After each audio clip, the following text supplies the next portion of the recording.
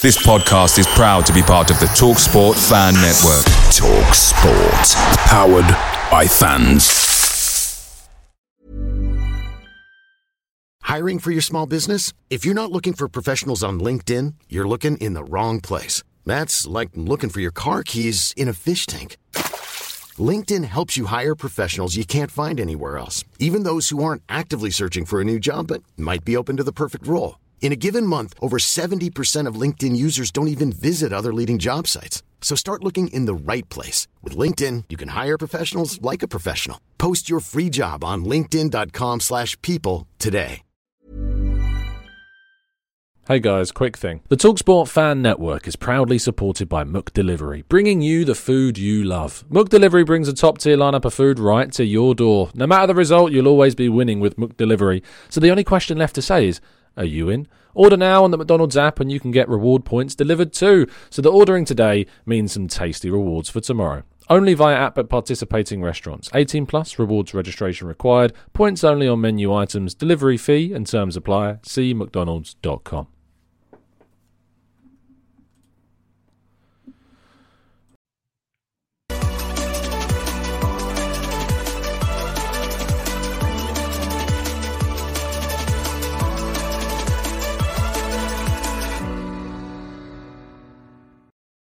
Hello and welcome to the Gooner Talk, back again with you guys for another episode of the Raw Reaction series. Joining you in the morning after Arsenal's 3-1 defeat at Manchester United. It happened. Arsenal were always going to drop points at some point. That was the reality that we knew. We couldn't win them all. No team ever has. We have done as close as we can to trying to win every single one, at least not losing every single one. But yeah, it was always going to happen. It was always going to be this way. And unfortunately, this game happened at one of the worst places, at one of the worst times it arguably could happen, but it has. We're going to talk about it. We're going to talk about it and everything else that happened yesterday and get, of course, a lot of your thoughts and feelings in the comments section as well. So thank you so much for joining me. Thank you so much for being part of the show's community as always. Do drop a like on the video and subscribe to the channel if you're new around here with those notifications turned on so you never miss a show. Make sure that you go and check out the Football Prizes website, link in the description. There's no live Arsenal prize at the moment, but there is plenty of Arsenal goodness and other footballing goodness on the website. So do go and check that out. The PSV ticket competition has now sold out, so you can't get anything to do with that, unfortunately. But good luck to all of those that did enter. But yeah, that's enough admin from me. Let's go straight into kind of the game. Yesterday, I had a career highlight in what was obviously juxtaposed to quite a poor result. Not a poor performance or a poor game by any means. It was a thrill of a game, even though we didn't get the right result. But yesterday was my first time in the press box at Old Trafford. It was a long day. Left the house at 9 a.m. in the morning, got back at about 1 a.m. last night. It was a really long day. But a great experience and great career highlight of mine. And I just always wanted to say a massive thank you and how grateful I am to you guys, because the channel has definitely been the trampoline that has, allowed me to propel my career, I suppose, into this kind of world. And moments like this are not taken for granted. It was really interesting kind of being in around, the journalists talking through the game. It was interesting being in the away crowd, because obviously the press box is located in the middle of the Man United section, trying to contain emotions as well, because you can't react like a fan in the press box, really. There's like a limit. You can't go like you can when you're in the away end. I suppose there's a bit of a blessing and a curse side to it, is that it's an amazing kind of honor to be able to do it. But at the same time, you've got to be as restrained as you can. And so there are a few times where I kind of broke character, if you like, and there were a few like fist bumping moments and that, but it was really difficult to stay restrained as much as possible and continue to kind of write and work in that environment. Really tight, compact space. The Old Trafford is a really old stadium, so the imagine like you've been to like a League One game where the seats are really tightly packed in. It was like that, except you've got a table in front of you and a TV screen to watch the highlights back as well, of course, in the stadium. And you're typing as if you're like here. I'm being genuinely serious. It was really tight, but it was an amazing experience. It's going to be one of those that I cherish forever and look forward to hopefully plenty more opportunities to get into there. So a massive thank you to Kaya as well, who was with me, and Football London for the opportunity. Let's talk about the game. Defeat hurts. It really, really hurts, because we've not had this feeling so far this season. We've really not had not only just a defeat, but one that really felt unjust. Arsenal didn't deserve to lose this game. It's not like we were outplayed. It's not like where we used to go away to the big six teams and come away knowing we're just levels off them. Arsenal were the better team in this game. And I think there was a really good comment, and I'm going to try and find it if it is still allowing me to go right to the top of the chat box as well. And I know I've not said morning to everybody, so good morning to everybody joining us, Matt G, Simon and Tony and Carl. My head's all over the place after yesterday. Kaiser and Martin, good morning to you, David and Damien, Kevin, James and Answer. Thank you so much, guys, for joining me. And everybody else, of course, in the chat. But there was a really good comment from Jonathan, which I noticed and responded to. The way we lost yesterday, Jonathan says, was similar to the way the City lose when they, lose those games to Spurs, when they're at home or they're away and they dominate the games and they create lots of chances, but they're done by some clinical finishing on the break and some misfortune with the officiating as well. And I could not sum it up in a better way. It really did feel that way to me, the way in which City lose those games to Spurs. That's how it felt. It was a perfect kind of example, Jonathan, of how to sum it up. But there is only so much you can do when things like this happen. In the moment, I'll be very clear. Let me kind of recreate the scenario to you in when I was with Kaya when this happened. In the moment when we saw the goal go in, it wasn't really clear on the pitch what had happened in the moment. And so when we were seeing the replays, we both said we thought it was going to get chalked off. Both of us agreed that we thought that Paul Tierney would go to the monitor and disallow this goal. Now, I think that's just because we've become conditioned into just thinking that, one, Arsenal are never going to get the rub of the green. Two, that really soft challenges are enough for these officials and the laws of the current game to rule out what was a really good goal and a great finish from Martinelli. Wow, that would have been amazing for his confidence and for the team had we have taken the lead. It's a really soft foul. And because it's on kind of that line, in that moment, I don't think if the referee doesn't give it, that it's not a clear and obvious error. And that's the thing. Like, I wasn't pulling my hair out. I wasn't super angry at the officials for making that decision personally, because it was kind of on the line of what is expected. But for me, if you're going to overturn those, you're going to disallow hundreds of goals. And I feel as though that they need to stick to form, that if they keep a decision or the play going, then of course they don't overturn it, because it's just not a clear and an obvious error. I don't think that VAR, the whole point about introducing VAR is that it didn't re-referee the games. It is there when a referee has made a very clear mistake or they've not seen something. There's no denying that Paul Tierney saw the event that happened. There's no denying that he assessed what happened and made the conscious decision to play on, because it was, it was a nothing kind of moment. And if you watch it back in slow motion, you go over it as Tierney did. I mean, he went to the monitor and looked at it for a good 15 seconds, I'd say, a really long time, maybe longer. If you have to think that hard about it, is it really a clear and obvious error? To me, a clear and obvious error is if you've made a decision, you watch it back and go, oh, wow, yeah, you're right. I've made a wrong choice there. That's clear and obvious. If you think a player's got the ball, or if you think there's been a massive kind of foul in that moment, or it's really physically barged someone over, then I might understand it and gone, wow, yeah, absolutely a foul. I got it wrong. But in that moment, it was so soft and Eriksen goes down so easy. If you have to assess it for as long as he did, I just can't get my head around why there's the necessity to overturn that. And that would have been a completely different game. If Arsenal had taken the lead in this, do you feel like the momentum would have really been with them? Maybe that they would have got would have got one back or whatever. But you just feel as though this Arsenal team in this moment, with that kind of momentum, going 1-0 up at Old Trafford, with defenders still not on yellow cards by this point, I think it would have been a very, very different game. I thought Sambi Lokonga struggled. He had a really good game against Aston Villa. That's the first thing I want to say, because it shouldn't be coming across like I've got some agenda against him, or that we've got kind of this viewpoint of Lokonga. I thought Lokonga struggled in the key moments. Poor positioning at times, giving the ball away in awful moments that Man United countered from. And this obviously then lends itself so perfectly, because it's the first game after the deadline day closes, into the argument about whether or not we should have signed someone deeper in the midfield.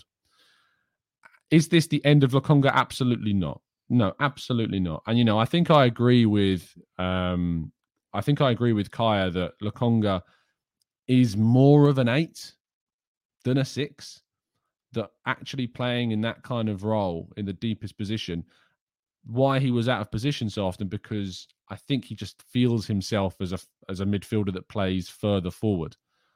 And that kind of mental feeling of where you think that you are as a player and where your actual position on the day is, I think when you're a young player, those things can kind of blur. And he was caught out of position a number of times, and his passes were a little bit off. It was a really difficult kind of moment for him. And Clive, I think I agree with you. In these big games, I know that Xhaka gets turned very easy.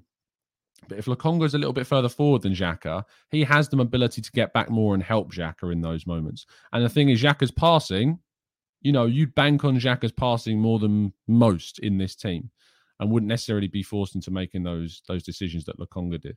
So I guess that in that moment, potentially using Lokonga there is maybe the wrong decision. But the benefit that we've had from playing Xhaka on the left-hand side and that slightly further forward position has been so good. Xhaka has been absolutely excellent. So there is a reluctance, I think, to play Xhaka as the deeper midfielder and then bring Lokonga further forward. But it's really easy, I think, to go to a game in which we've lost and a player has made 2 mistakes and go, they're not good enough in 2 moments, just the 2 moments of a young player, 22 years of age. This should not define Lokonga's career by any means. How he responds to this, and he's going to get a chance, because let's be real, we don't have the players. How he responds to this will be what I think defines Sambi Lokonga's career. If he comes out of this moment and responds by playing against Zurich, which I think he should, I know we're really thin in midfield, so we don't have too much choice, but I think he should play against Zurich. I think it should be an opportunity for him to react. He should then play against Everton. We need to give the opportunity for Lokonga to respond to these mistakes, because there were some really good moments from him. There were moments where he progressed the ball. There were moments where he did kind of the party-like thing where he takes the ball forwards, beats his man, runs into space, plays the ball forwards. I think we sometimes can get really fixated on these kind of errors that they make and just kill a player and just end their career then and there. But actually, when you go back and watch the individual display, there were some really good things from Sambi Lokonga in this game that you feel as though if you can just mitigate those errors, mitigate those lapses of judgment, as a lot of young players have, there is definitely a really good player in there. Matthew says, Tom, I think Sambi was really good on the ball, had a very good game. Elliot and yourself thought he struggled. It's strange how we can see the game differently. As I think I'm trying to be balanced in this, I think that he struggled in moments. He didn't struggle across the game. I think he struggled in moments. And unfortunately, those moments cost Arsenal goals. And that's what kind of accentuates and really kind of emphasises the performance in a negative light. I think Kaya still gave him a 6 out of 10 in his match ratings. I think I might have given him a 5 because of the errors leading to those goals. But it's really difficult to overlook some of those errors and then see kind of the overall performance of the player. But I actually didn't think, if remove the 2 errors that lead to goals, and he would have had a fine display and would have been probably praised for having a decent performance. But because of those 2 errors in particular that contributed to us conceding 2 goals, you're never going to be able to do that. It's just not possible. And when your first and your second choice, number 6, are injured, that is going to happen.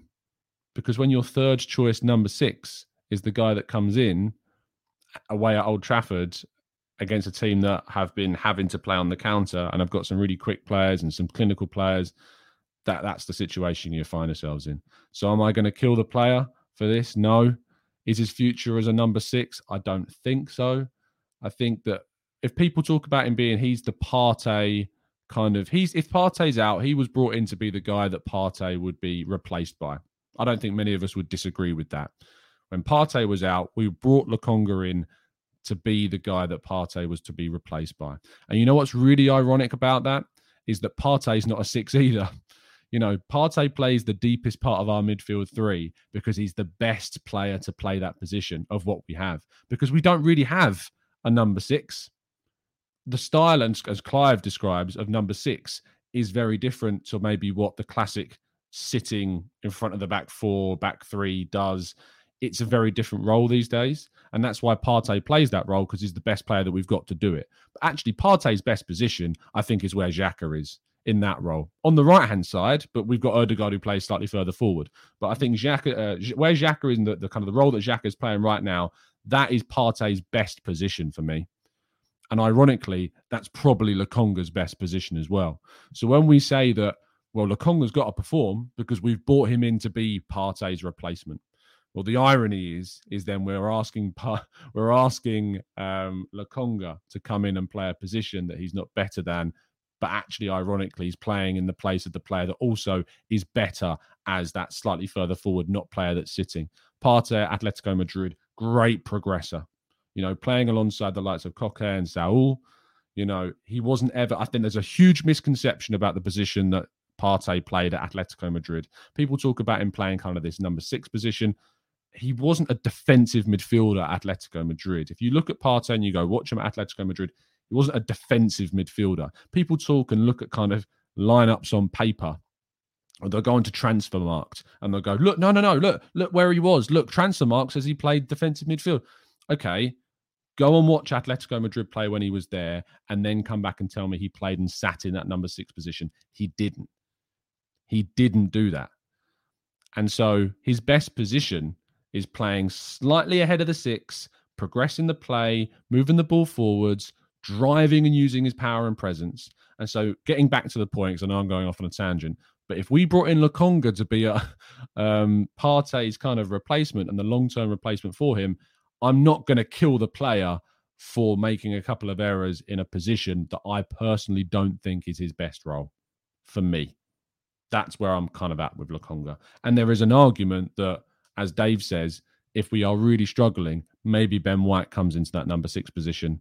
Maybe that's what we have to do in the bigger games. If we go to Man City, if we go to Spurs, if we go to Liverpool, then maybe Ben White plays 6 and we put Tomiyasu in the right back role. I think that's a genuine possibility, and people don't like talking about Ben White play at DM. I personally used to never like playing at DM, but actually when you go and watch him play for Brighton and Leeds, when he played in that DM role, he played it quite comfortably. And he's adapted to the right back role really comfortably as well. So I have absolutely no doubt in my mind that he could adapt and play in that position, probably better than maybe Lokonga does in these big games. But against the likes of Zurich, against the likes of Everton that we've got in the next 2 games, Lokonga should still be starting in that position. The substitutions. This is where I think the game changed, and not for the better for Arteta. We need to be balanced and we need to criticise where criticism is due. And I think that Arteta I think Arteta misjudged the situation. Arsenal were dominant in this game. Arsenal had the better of the chances, the better of the possession. They had the better opportunities, and they were really making United sweat in moments. And at 2-1 down, he panicked. At 2-1 down, he went, wow, let's think back to Fulham. What did I do? I took off my left back, I brought on Nketiah, and we were great. There's a difference between Fulham and Manchester United. Fulham have Mitrovic up top, who is a player that will punish you if you're given the ball in the wrong positions. Man United have Rashford, and they had Ronaldo, and they have Eriksen, and they have Fernandes. They have players that will hit you on the counter. They will play a brilliant pass in behind and find the player who is 10 times quicker than Mitrovic. So taking off Zinchenko and bringing on forwards to go to a 3 at the back is probably the reason why we ended up losing this game as we did. And so whilst I think that the reason we went behind is more down to the officiating and not giving us that momentum. I think the ultimate reason why we lost this game 3-1 is down to Arteta. And this is coming from someone that has defended Arteta and really backs Arteta and still thinks Arteta is the right man to lead Arsenal forwards. And that for me is where we made a mistake. I would have made a couple of changes. That's fine. But I wouldn't have changed the system. I wouldn't have changed the structure.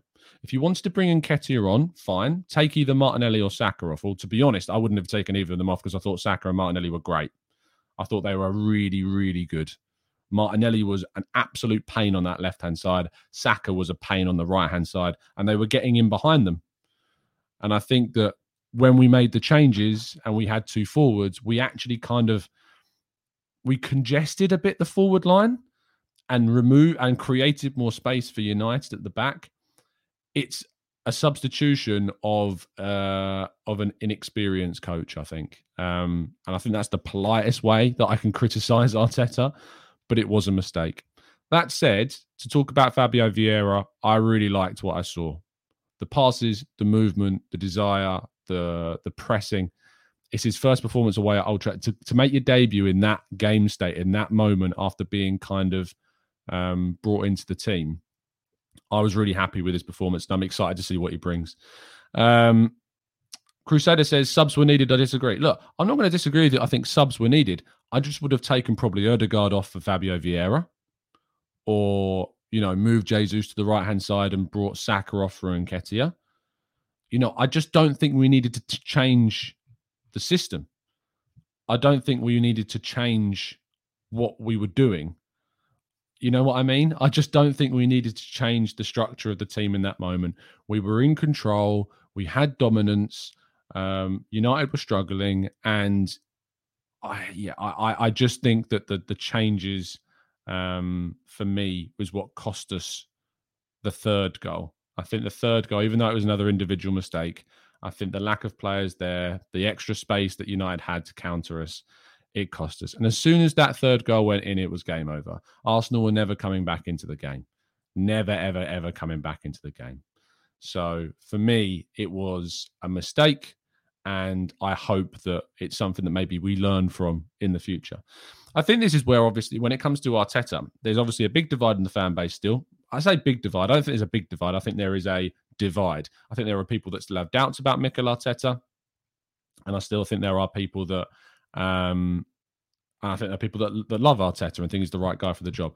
I personally sit more towards the camp that think he's the right man for the job, and I want to see him progress and continue with Arsenal, and I have absolutely no issue with that. And I think the reason why we are where we are at the top of the table right now, having won our first 5 games, and of course now unfortunately came away with a defeat against Man United, is a lot down to him and his decision-making both on and off the field, trying to bring in players like Gabriel Jesus and the style of play that we've got. All down to him. Credit to Arteta.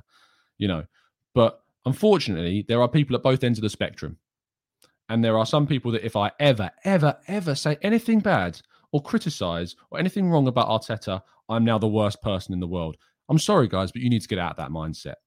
You need to be able to criticize. You need to be able to look at a decision that's made and recognize why then we lost the game and why that was actually down to the decision of the manager. Protecting Arteta is not going to get us anywhere. We need to be unanimous in recognizing the mistakes, because then you can appreciate when we learn from them. And that's what I want to see. Arteta made mistakes at the start of his time at Arsenal with the signings that we made in conjunction with Raul and Edu. And whilst I do put a lot more of that onto Edu and Raul, he signed off on Willian, he signed off on Cedric, he signed off on Marie, he signed off on contracts, and he made mistakes with the club, not just him, but with the club. And since that point, Arteta has learned from those mistakes, and we've made some great signings. We've been ruthless in the market. We've got players out that we needed to get out. But if you can't recognize the earlier mistakes, you can't appreciate how well we've done and how well Arteta's done to come away from those in a better place. But you have to be critical when a mistake is made. And for me, the substitutions were an error. And I don't think it should be divisive to say that the substitutions were a mistake, because the evidence of the game absolutely proves that they were.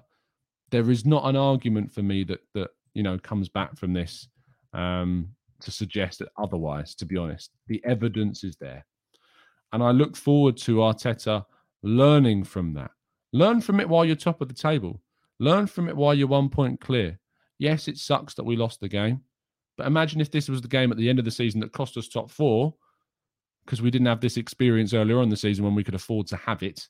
I'd rather have that experience now. I just hope he does. I just want to see the evidence now that we see that in the future. And that's what I want. I'm loving the trolls and the chat box, by the way. Thanks for your viewership. Appreciate it. Keep dropping a like on the video. Love you guys. Hard done by, but we move on.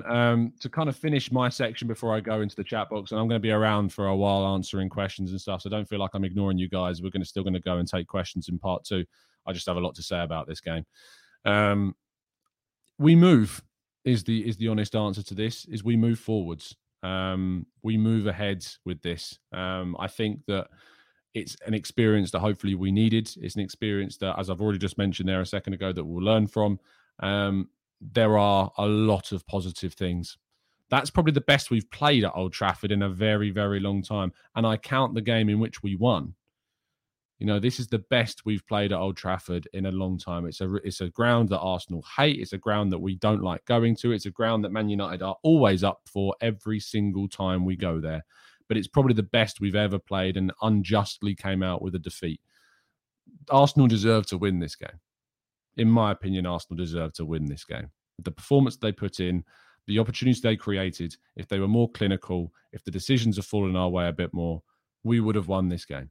I think if you replay the game again, I don't think the same things happen. I think Arsenal come out of the win. And I'm fine with that because there are going to be games across this season that we're going to feel hard done by. But we move on to the next one. And Arsenal remain well ahead of Man United still. I'll tell you what, Man United weren't good. They were good on the counter. Some really good moments there. But I think we'll get found out again. You look at the 3 wins they've had before this against Southampton, against Liverpool, and against Leicester. They were, again, the Liverpool game was against a really poor Liverpool side. Really, really, really poor. Southampton weren't great. Leicester were dreadful. And I think 4 wins on the bounce, it's amazing what things on paper look like compared to the actual reality of the situation. I hopefully look forward to seeing Man United fall apart again and dropping points. But they've got momentum now, which will probably help them a bit. And that Anthony guy looks a real player. I have to be truthful about that. He looks a real player, and who knows what he'll do for them. He could really progress them forwards. But I think that's probably one of the best Old Trafford performances that we've seen. And we were ultimately unlucky in the end to not come out with a lot more than we had. But we still made mistakes from a substitution standpoint, from an individual error standpoint, that was of our own making. So I can't just go and say, oh, yeah, it weren't our fault. Nothing wrong with what we did, because there were still things to criticize. But there was also loads to be really, really positive about. Really, really positive about. And that is where I'm going to end part 1. So we're going to tackle your questions and more in part 2. So if you have indeed got any thoughts or questions and queries about things, do throw them into the chat box now, and we'll tackle them after this quick break.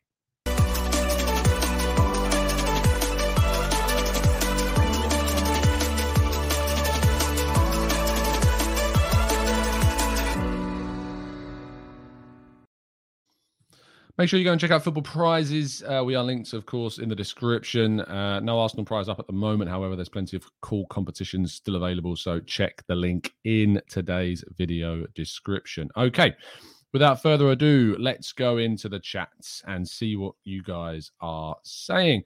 Crusader says, I rate Arteta for making the changes at 75 minutes because I always complained at the lack of changes. I don't want to sound like a hypocrite. We created enough chances with it. We just couldn't execute it.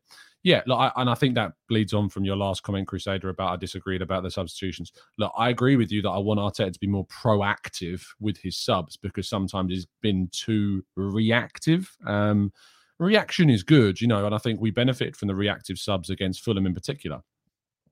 But also, when you want to be reactive, you've got to make the right choices. You can make a decision at the right time, but still make the wrong decision. And that's what I think Arteta ultimately did against United, is we changed the system, we changed the shape, we created opportunities for Man United whilst trying to create more for ourselves in a game that we were already creating them.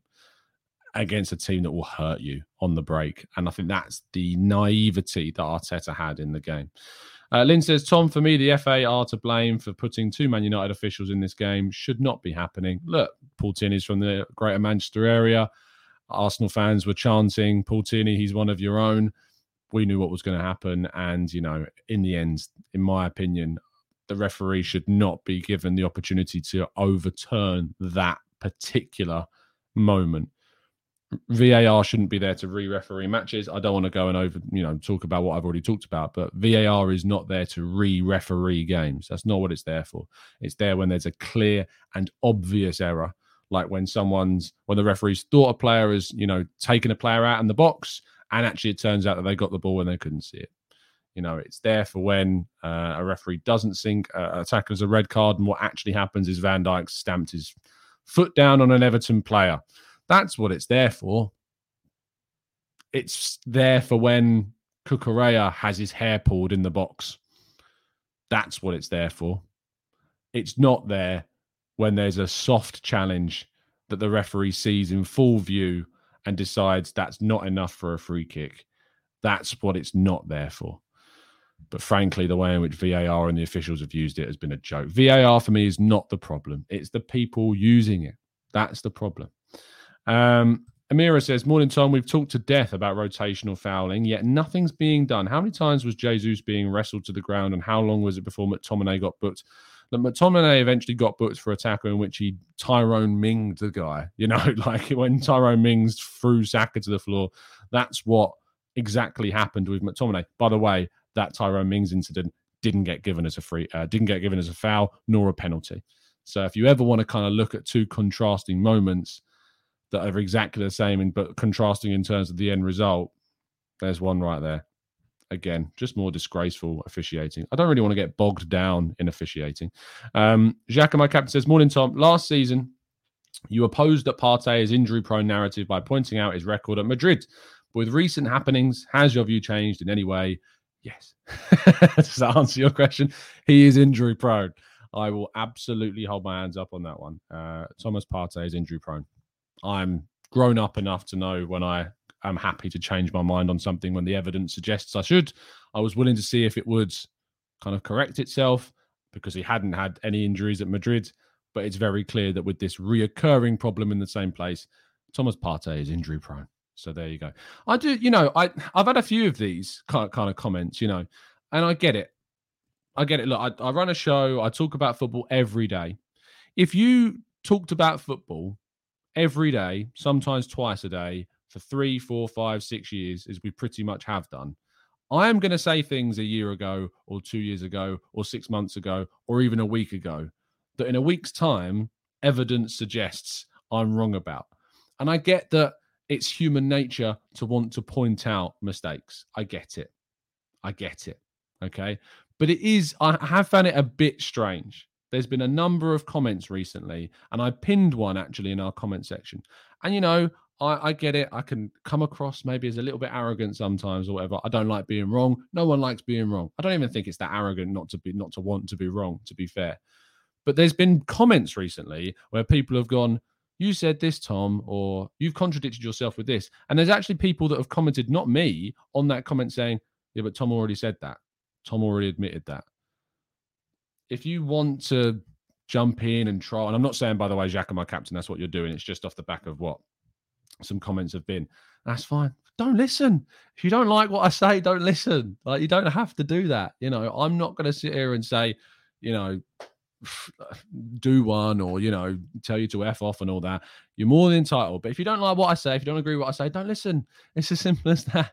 I just feel like the last week or two, there's been so many people trying to jump on and undermine things I've said in the past. I do football shows every day. I'm going to say things that I disagree with a week later or a year later or 5 years later. It's part of opinions. They change. It's what happens. We encourage it here. We encourage you to change your mind. We allow you to change your mind. Do you know why? Because it's what you can do. You're allowed to do it. What's the point of having a mind if you're not willing to change it? I changed mine about Arteta a long time ago, and I'm better off for it. After that Villarreal game, as I've talked about a million times, I wanted him gone. I just didn't see this going forwards. I thought Arsenal needed to go in a better direction. How glorious is it that I was wrong about that? How glorious is it to be sitting at the top of the table in the Premier League 6 games into the season, however many points clear of Liverpool. It's great. Being wrong can be fantastic.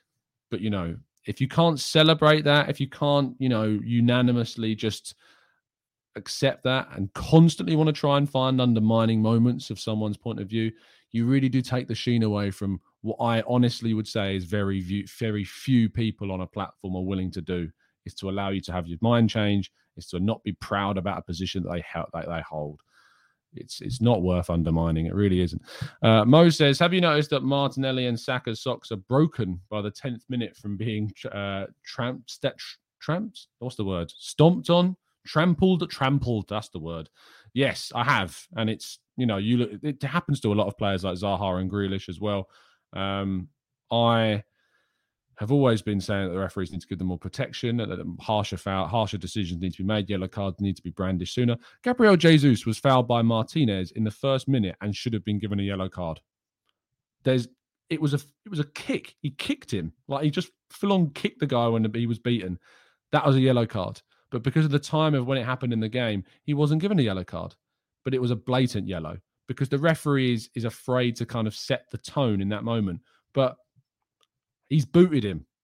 He's booted his leg, and you've not given him a yellow. There's a difference between, the argument, as Tim says, it's a contact sport, which I think is more in reference to the idea of, the Ødegaard moment of our goal getting disallowed. But whilst it's a contact sport, you can't boot someone. That's a yellow card. And it's just things like that really bug me. Let's go to Ash says, the subs is a non-issue. The game died at 2-1. We were in control and made a mistake. I disagree, Ash. I think that the substitutions contributed to the reason why we lost and we conceded the third goal. I think if we don't make the structural change, I think if we make some like-for-like changes and just keep kind of the fitness up, who knows what happens? It's impossible to know, but I think we have a better chance of coming away with a result than changing the system in the same way that we did against Fulham. I think you can afford to do it against teams like Fulham. I don't think you can do it against Man United at Old Trafford. And I think that's probably the mistake. Amir says, Tom, did Smith Rowe get injured? Yes.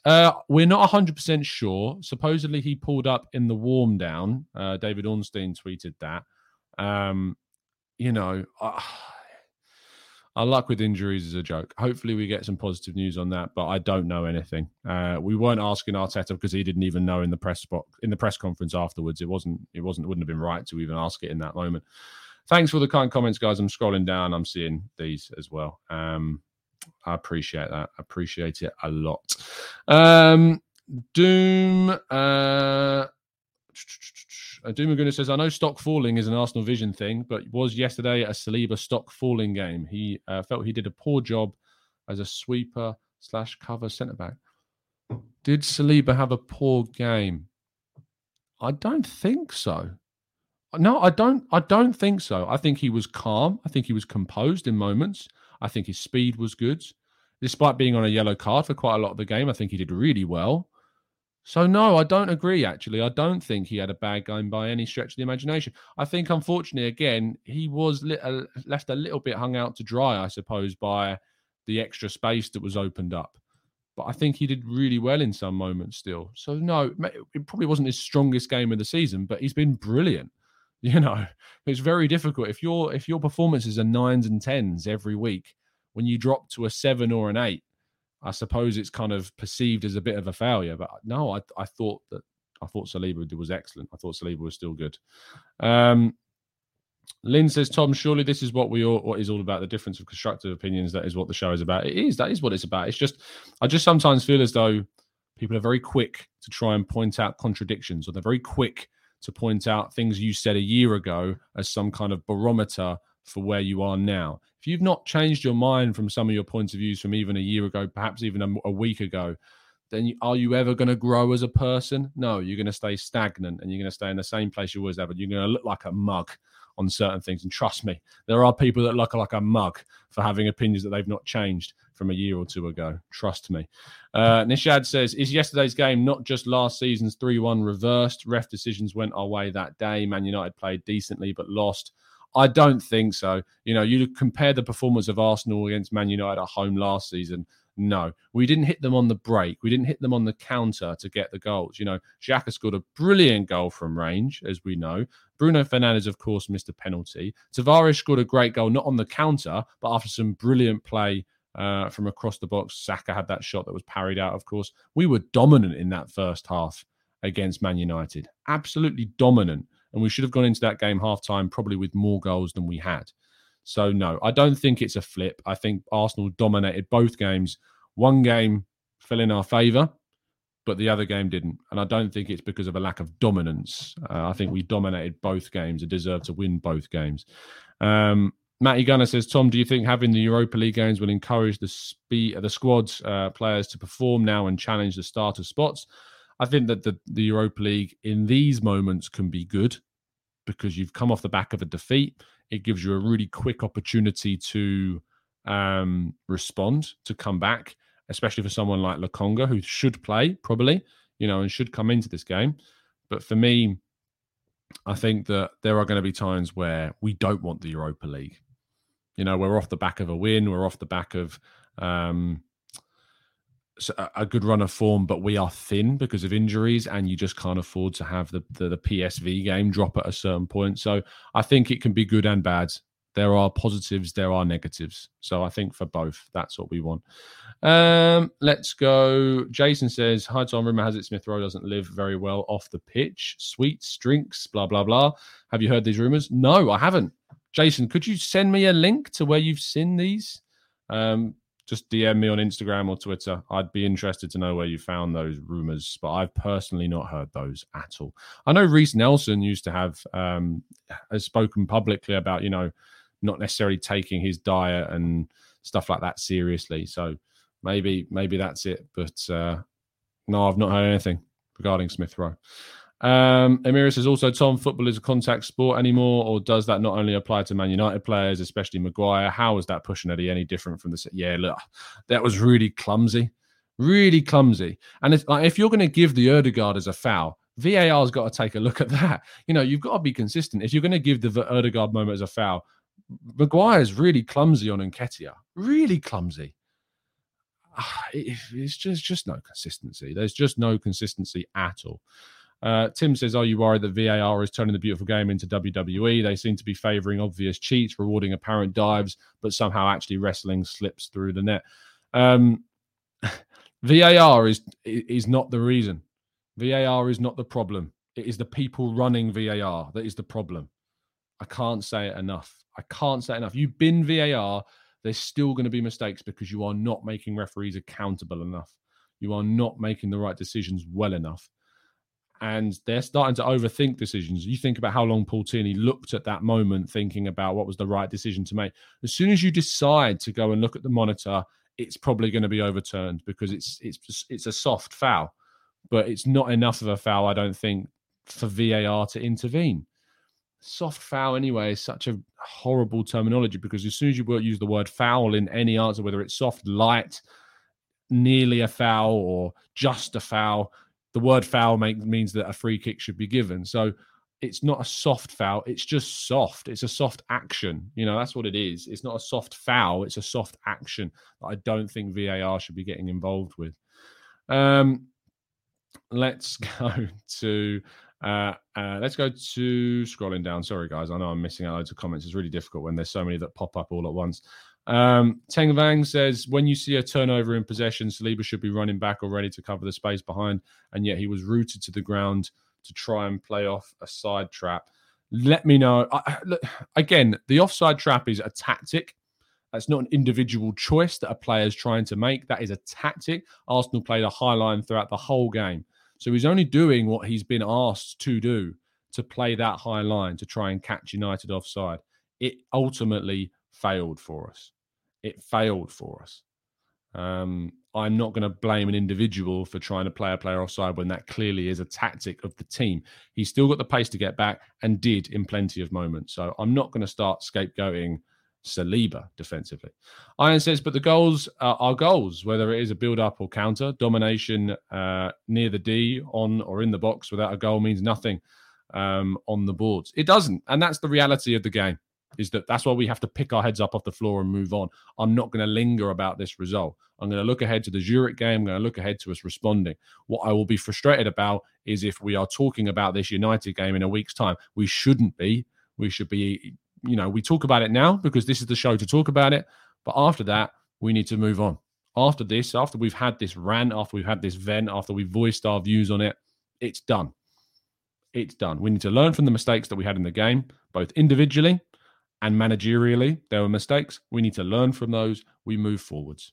It's as simple as that. There's no point sitting around and defending, for all the live long week. There were mistakes made. We need to learn from them, but they're not mistakes that I am particularly, worried about, because I think they're mistakes that we can iron out. They're mistakes that I can point towards a reason as to why it happened, i.e. the Fulham game with the substitutions, i.e. injuries with Lokonga being there, and potentially mistakes in the transfer market of not signing someone. I still need to know who that is. I think there was a comment left on one of the videos yesterday that was like, we needed to sign a number 6. Finding who that number 6 was is a big thing. Who that player was is always going to be a big thing. But that's for another day, I think. Let's go to Arsenic Gunner, who says, Tom, bro, Spurs will be a carbon copy of this game. Will Arteta commit the same tactical naiveties? I hope not. I hope not. We'll only know when it happens. We'll only know when we come to that game. Christopher says, apparently Triple H was at the ground yesterday, scouting Martinez and McTominay. Josh says, hi, Tom. The thing I found the most annoying about the game is that we created heaps of chances, but just couldn't finish them. If we had just finished our chances, we would have won the match easy. Yeah. It's as simple as that sometimes. Is the team that takes the chances wins, and Man United took their chances. They created 3 really good opportunities and they scored. There is some fortune about it. I think actually if Ben White doesn't make the deflection, Ramsdale probably saves Rashford's shot, the first one. But Ben White has to do that. He has to try and get there. It's just really unfortunate. It's really unfortunate, but he has to try and get there. If he didn't, and Rashford just chipped him and he was kind of walking back, everyone would be like, well, why is he not chasing back? He got to the ball. He's just unfortunate with the deflection. It's just misfortune in that moment, unfortunately. Tim Jallow says, Tom, I totally agree. Of course, the technology of VAR isn't bad in itself, but the people behind it are poor to say the least. I mean, VAR as how it's working in the Premier League right now. Yeah, I mean, you look at tennis, look at cricket. These are moments. I mean, I know it's easier in tennis because it's either in or it's out, with choices. But you look at rugby, you look at cricket, you don't hear, and I know that football is a more high-profile sport with respect to rugby and cricket, but you don't hear about the VAR or video assistant refereeing being a problem in those sports. And maybe I'm just ignorant and I'm not involved enough in those sports, and maybe bigger fans of those sports will tell me I'm wrong. But I personally, I've got friends that are big cricket fans. I've got friends that are big rugby fans. And I just don't feel as though VAR is talked about in those sports as being a problem anywhere near as much as it is talked about being a problem in football. And that must be because of the quality. But again, I'm getting hung up on decision-making when really, there are still things in our own game that we need to improve. Asif says, same old problems. We weren't clinical and defensively were awful. We needed defensive midfield reinforcements and did not buy any players in that position. Asif, let me know in the comment section who you would have signed. I would love to know your answer. Paul says, does this highlight why fans have been crying out for club to focus on finding a DM? We've had 12 months to rectify this, and only on deadline day did we go after 2 targets. On deadline day, Douglas Luiz ain't a 6. I wrote about this yesterday. Douglas Luiz is not a 6. He's more of a 6 than an 8 than, say, Tielemans is, as Elliot described him on the Arsenal Vision podcast.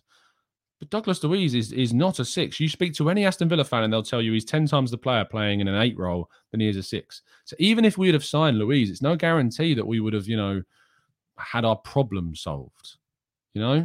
I did miss out a super chat from earlier on. Sayak, thank you so much. Constructive criticism is an art, Gooners don't know. Thank you for that, mate. We've also had a super chat from Aya, who says, I feel with this Arsenal team needs a world-class talisman like every great EPL team has had, like De Bruyne and Silva for City. Our young players might need time or hope that one of them might have an amazing season. I think we have a talisman in Gabriel Jesus. He was the one taking the pre-match team talk. He was the one speaking to the players. I think we have a player in him that can be a talismanic figure. I personally think that we need that Rodri. I personally think we need that Fabinho. That's who Arsenal need, in my opinion. That's who I want. I want a Fabinho. I want a Rodri. I think that player takes Arsenal really forwards. Really, really, really pushes it to that next level. I don't know if that was available in the summer window. I'm struggling for anyone to tell me. I don't think Bissouma would have been a Rodri for us or a Fabinho for us. I don't think he's good enough to be on that kind of level. He's good. I don't think he's that good. Is Declan Rice that player? Potentially. And this is why getting into the top 4 is so key. Is so key because getting Champions League football gives us the opportunity to get that player. And Charlie, is Partey meant to be that player? Look, if Partey had a 100% fitness record for Arsenal, I think we'd be in a different place. But unfortunately, he isn't. He's not fit 100% of the time. And whilst I don't even think that that's his best position, he's clearly one of the best in the Premier League at playing that position. That's because he's so good at both 6 and 8. He can play those positions really well. I think his better position is slightly further forward than the 6 for me. And I know that people passionately disagree, and that's fine. We're all entitled to our opinion, just from what I've seen of the person. But yeah, we need to find our Fabinho. He's, Partey's 29 now. We are going to have to replace him at some point. We need to find our Fabinho. We need to find our Rodri. It's as simple as that. Joshua Kimmich is a great shout. However, I don't think he has the physicality that I would like from that player. I think that we need to go and have a look for that player. And maybe they're not even around at the moment. Maybe next summer they will be. I don't necessarily see who the obvious candidate, Sangara. I like him a lot. Is he as good as your Fabinho? Is he as good as your Rodri? Is he going to take you to that next level? I don't know. So we'll have to wait and see. Oh, Marva, we got our first troll in the chat. Look, if you don't agree with what I say, it's on you for tuning in, mate. It's on you for listening. But thank you for your listenership. I appreciate it. Dan says, Tom, do you think because football is a sport where players accentuate contact, with VAR playing everything in slow motion, it all looks like heavy contact? Simulation is making it hard. I don't know.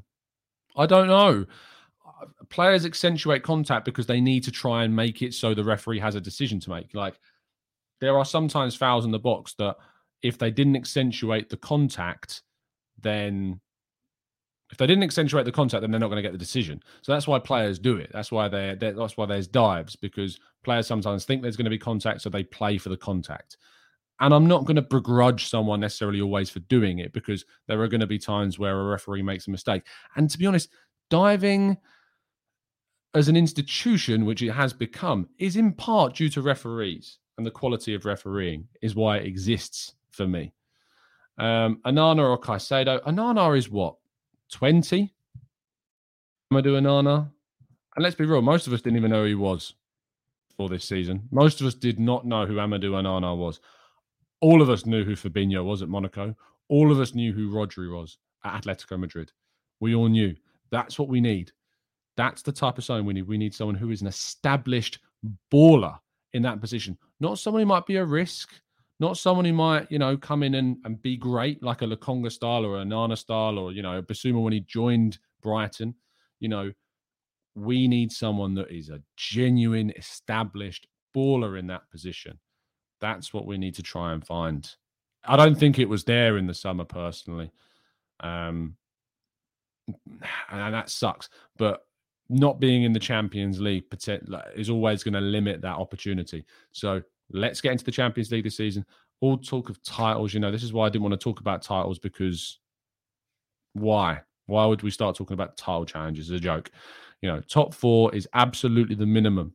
The minimum expectation for me is top 4 for this season.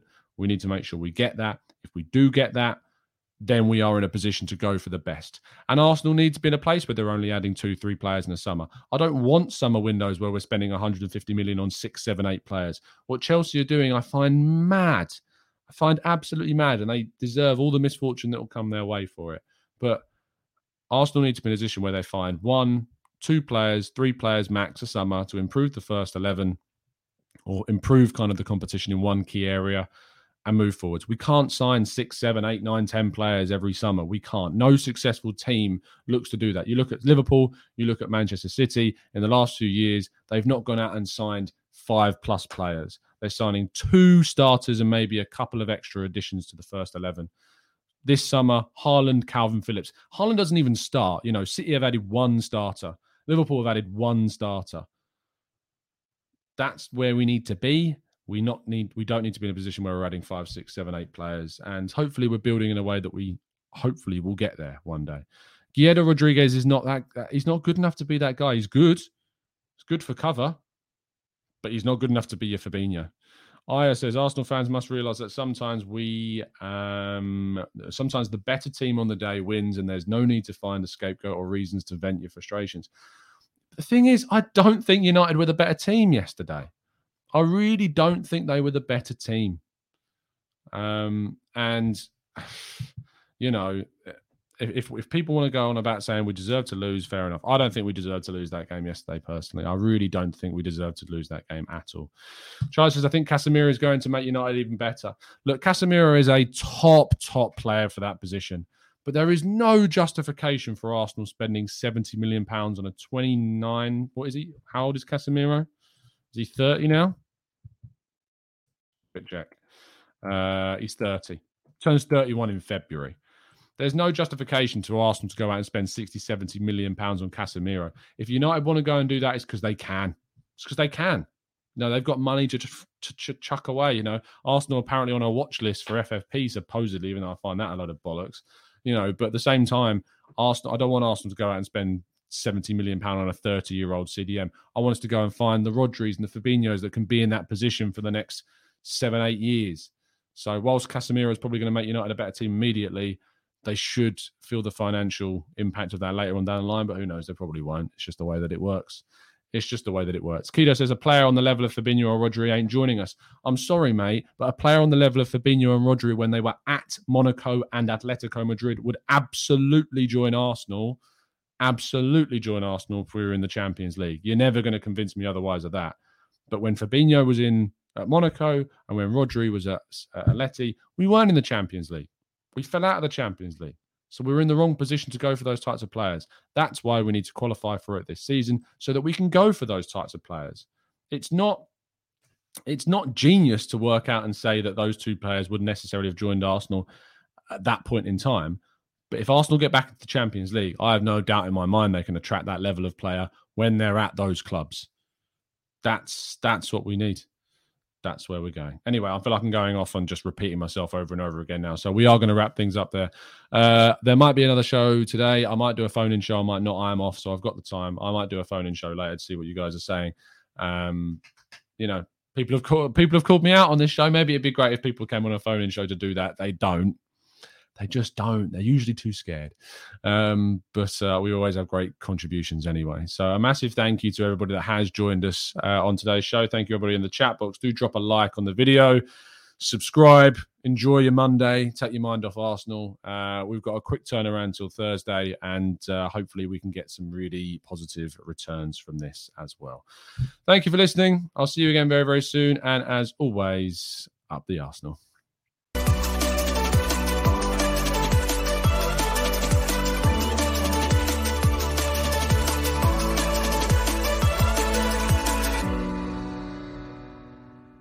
It's the 90-plus minute.